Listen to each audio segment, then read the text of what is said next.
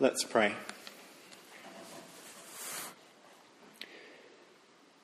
Heavenly Father, we pray that you would hear our prayers tonight, that you would hear the desires of our hearts, that you would speak to us and show us our great salvation. We ask this in Jesus' name. Amen. Amen.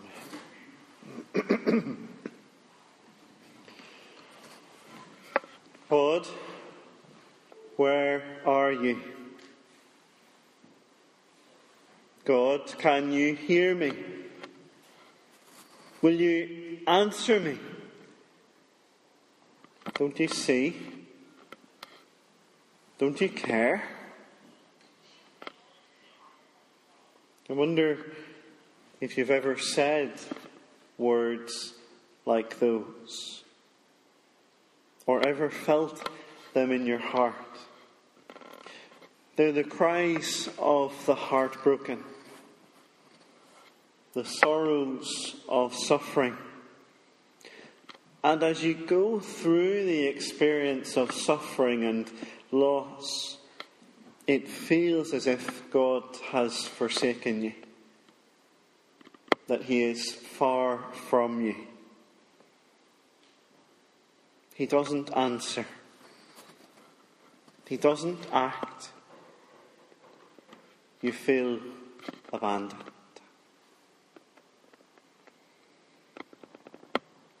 Tonight, we hear the same words on the lips of the Lord Jesus. We see this forsakenness in the experience of the Son. And as we glimpse through the darkness at His desolation,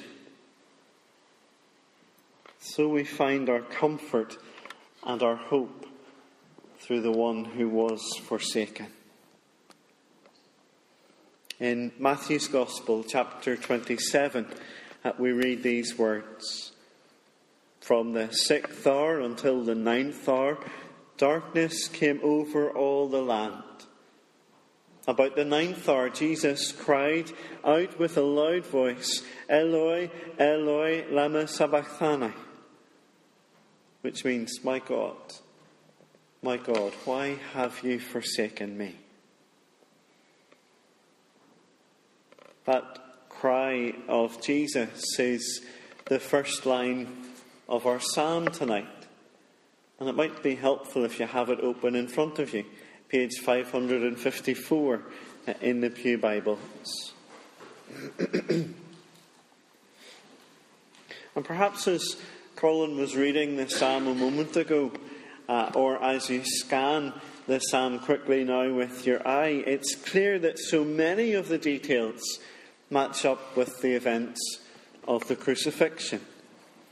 There's the mockery of verses 7 and 8. There's the bones out of joint in verse 14.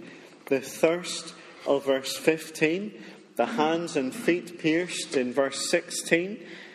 The bones on display in verse 17. And the dividing and casting of lots for his clothing in verse 18. If you had never read this psalm before, you would probably think that it was an eyewitness testimony written down on the day of the crucifixion, or a record of what the crucified one said written down shortly afterwards. But this isn't a newspaper report from the Jerusalem Times the next day. This is a psalm, part of the Old Testament, written down 1,000 years before the crucifixion. Written down, as the title reminds us, by David, the great-great-great-great-great-great-great-grandfather of Jesus.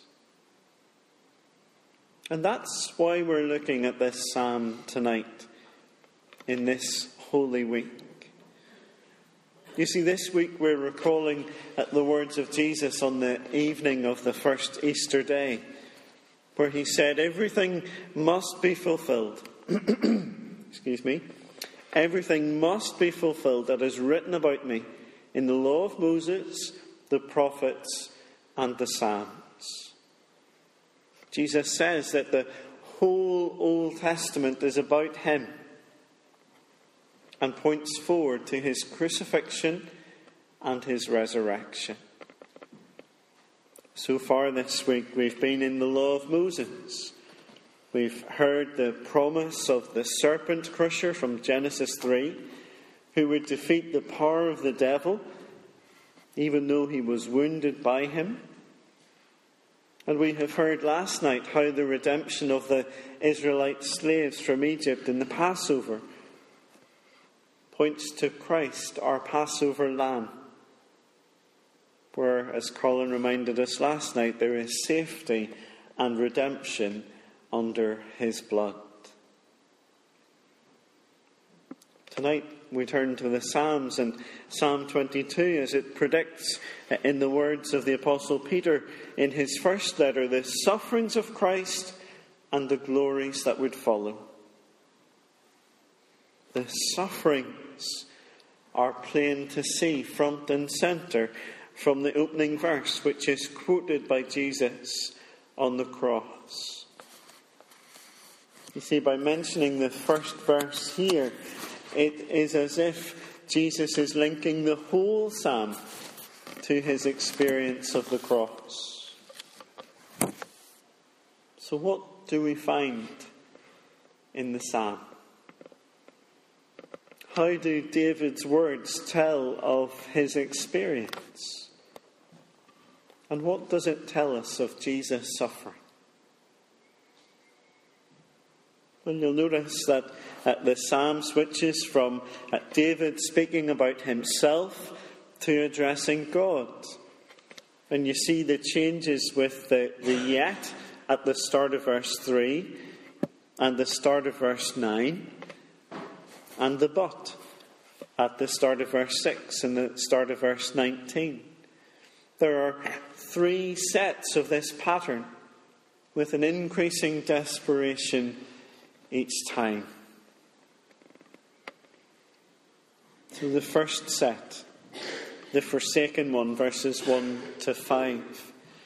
David asks that haunting question, my God, why have you forsaken me?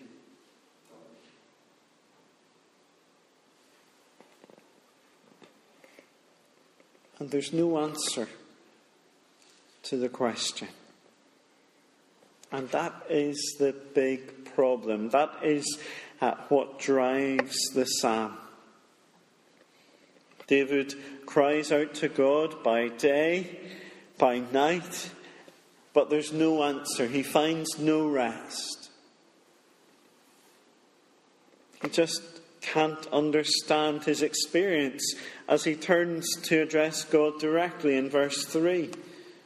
He says, yet you are enthroned as the Holy One. He reminds God of how God has always in the past answered his people's cries. Throughout their history, they trusted and you delivered. They cried and were saved. They trusted and were not put to shame. Do you see the problem? Our ancestors cried to you and they were saved. So why not me? Why not now? That word shame at the end of verse 5 provokes the second set of the pattern. David says, but I am a worm and not a man, scorned by everyone, despised by the people. You see, they don't just despise him, they also mock him. You hear what they say in verse 8. He trusts in the Lord. Let the Lord rescue him. Let him deliver him, since he delights in him. There's a special suffering in being identified with the Lord. And the crowds at the foot of the cross used these very words as verbal blows on the crucified Jesus. He trusts in God. Let God rescue him now if he wants him. For he said, I am the Son of God. These taunts are especially terrible because of the closeness of his relationship with God. We see this as he turns again to talk directly to God in verse 9. Yet you brought me out of the womb. You made me trust in you even at my mother's breast. And again, from my mother's womb you have been my God. So because of this close relationship, this nearness that we've always enjoyed, then the plea comes in verse 10. Do not be far from me, for trouble is near, and there is no one to help.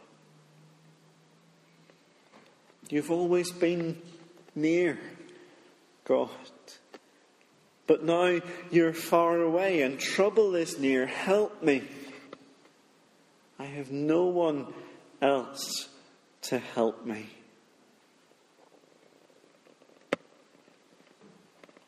As the pattern repeats again from verse 12, we see why there is no one to help.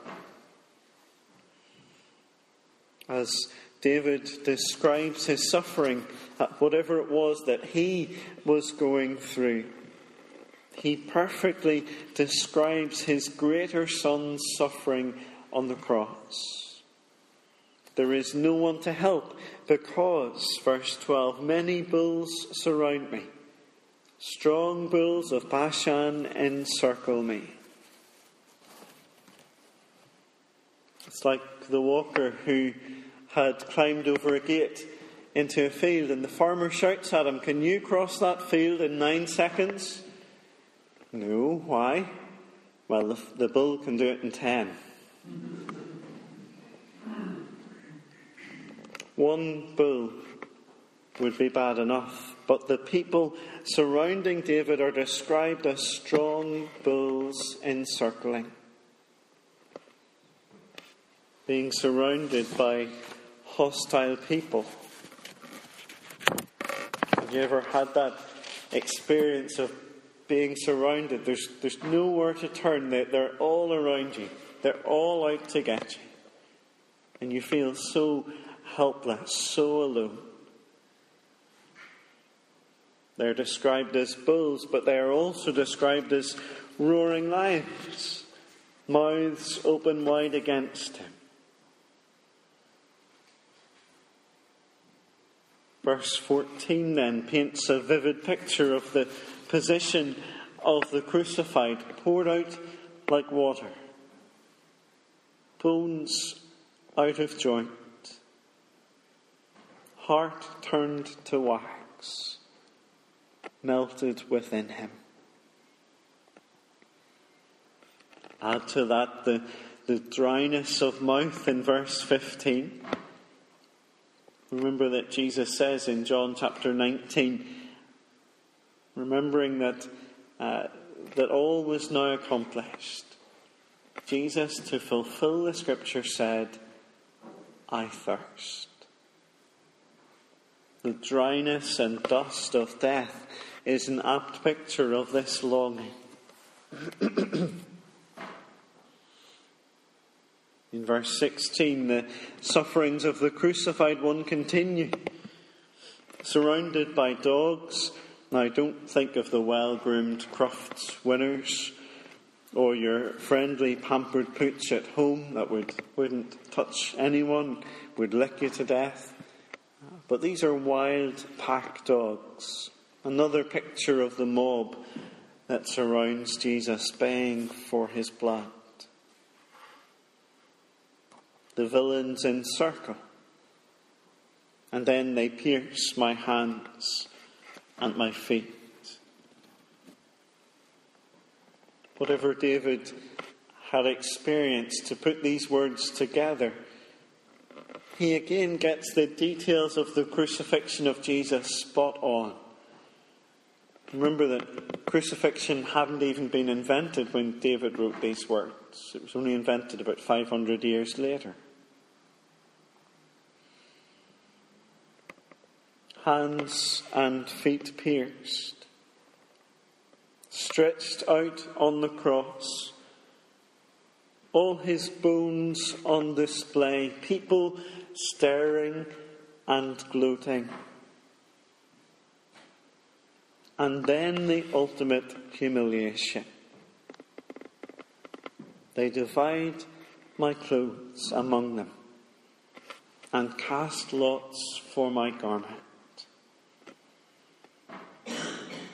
John chapter 19 tells us how this happened. The 4 soldiers in the group each got a share. But when it came to his seamless tunic, it went to the winner of the cast lots. And what this shows us is that in his death, Jesus had nothing. He had to borrow a tomb.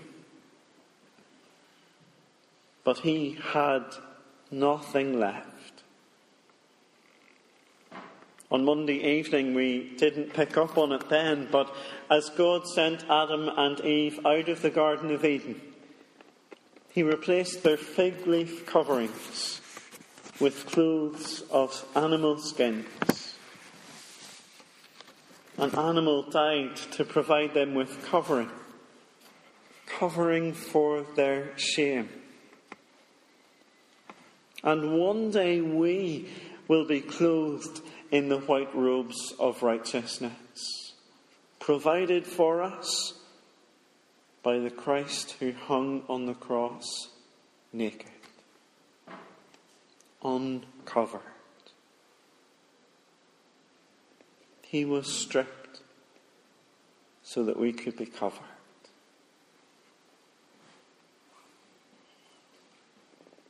The sufferings of Christ, foretold in great detail and fulfilled in every single line. In verse 19, he turns again to speak directly to God. He says, "But you, Lord, do not be far from me. You are my strength. Come quickly to help me." Even in the depths of despair and the sorrow of suffering, still there is trust in God. Still there is that cry for help. Do you see it there in verse 20 and into verse 21? "Deliver me from the sword, my precious life from the power of the dogs. Rescue me from the mouths of the lions." Now the next line in the Pew Bible, let's look at it with me. The second half of verse 21 continues that pleading. It says, "Save me from the horns of the wild oxen." And when you look at that, that's another ask, that's another prayer, that's another "please help me" question. But look carefully at it. And after the word "saved," you'll see a little letter directing you to a footnote. There's an alternative wording to that line. And all the commentators agree that the footnote is the proper wording. Let me give you verse 21 in the order that the Hebrew words come. "Rescue me from the mouth of the lions, from the horns of the wild oxen, you have heard me." Now that's different, isn't it? You see, that's no longer a question, that's no longer a request. That's now the answer. to the prayer.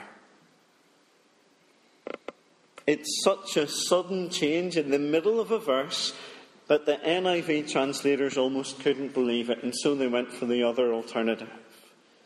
But this is what David wrote, that suddenly from the horns of the wild oxen, God had indeed heard and God had answered,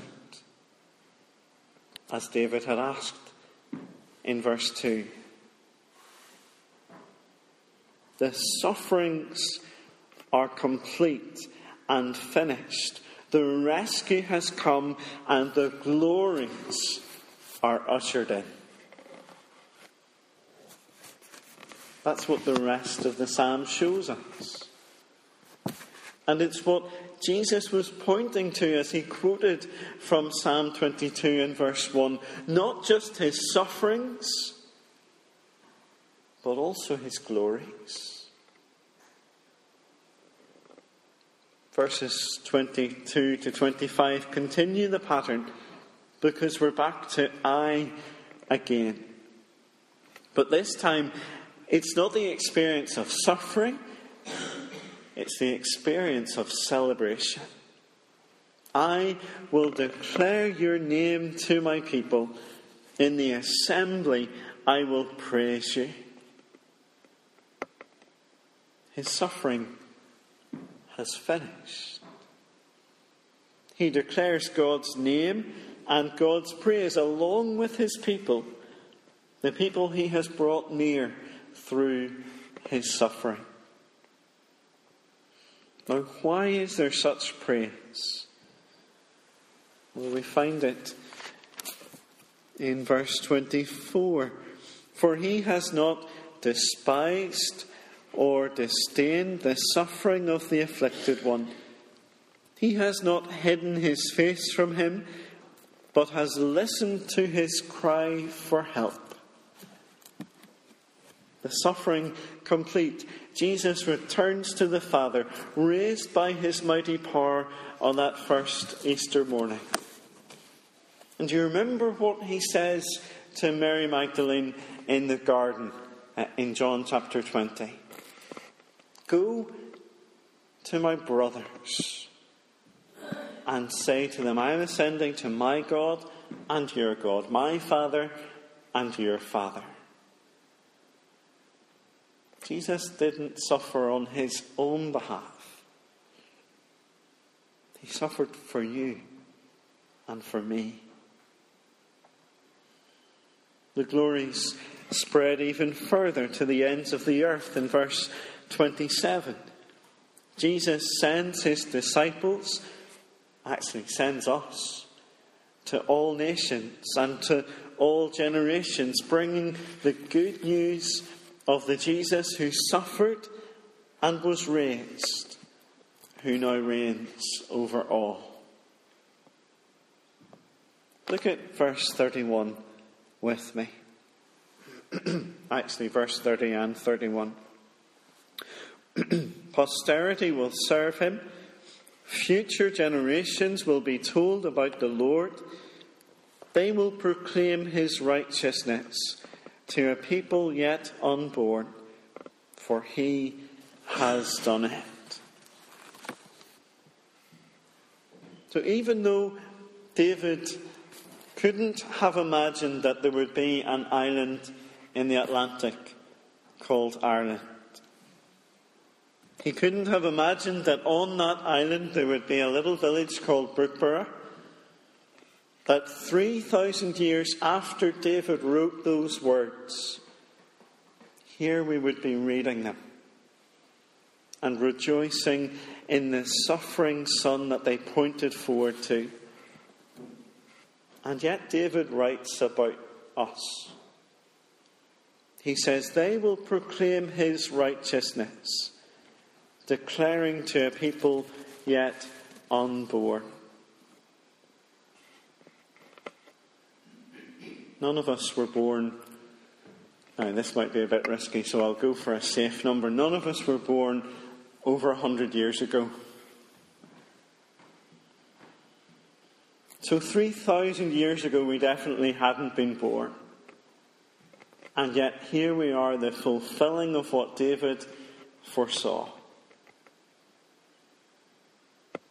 As we trust in the Christ who died for us. David couldn't have imagined that we would be part of the fulfilling of this last verse of his psalm. But neither could he have realized just how this psalm of his could so accurately describe the sufferings of Christ and the glories that follow. So how did he do it? If we were to hand out bits of paper now and pens and ask you to write down a prediction for the year at 3017, how accurate do you think you could be? Anyone willing to hazard a guess? Probably not very. And yet that's what David did. 1,000 years beforehand, he wrote in precise detail what would happen to his greatest son. It was only by the Spirit of God. As Peter says, men spoke from God as they were carried along by the Holy Spirit. The Spirit guided David to write in the way that he did, with the words that he did, to show that God is in control in every detail. What this psalm shows us is that the death of Jesus was no accident. It wasn't a big disaster that happened outside of God's control. No, as Jesus says on that first Easter day, everything written about me must be fulfilled.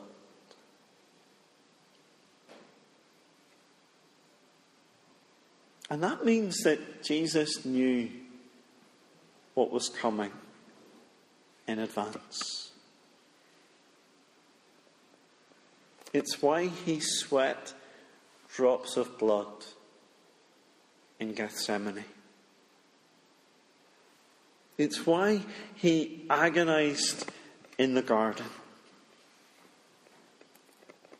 And why he finally prayed, "Not my will, but yours be done." As the writer to the Hebrews urges us, let us fix our eyes on Jesus, the author and perfecter of our faith, who for the joy set before him endured the cross, scorning its shame, and sat down at the right hand of the throne of God.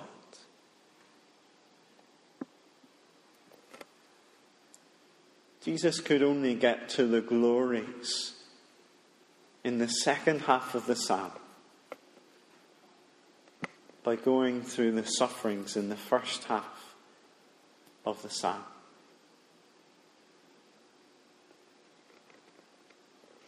The little phrase, "no cross, no crown." And so Jesus resolved to do all that was necessary. He endured the cross. He scorned its shame. For you. For me. Jesus was stripped so that we could be clothed in his righteousness. Jesus died alone so that we could be welcomed into the great assembly of all his people. Jesus was forsaken so that we would never be forsaken. As Hebrews assures us, God has said, "Never will I leave you. Never will I forsake you."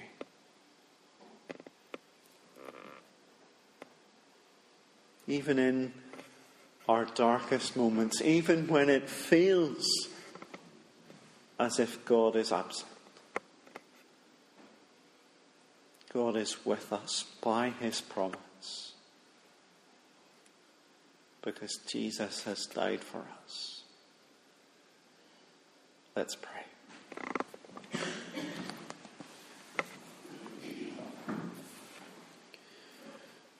Heavenly Father, we rejoice in the detail that your Holy Spirit led David to write 1,000 years before the crucifixion. We thank you for the way in which we see the suffering and glory of Christ. We thank you that you are working all things out for your glory and for our good. We pray that you would help us to trust in you tonight,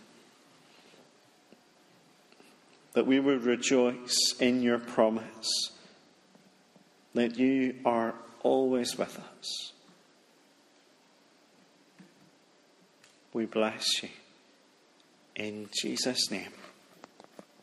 Amen.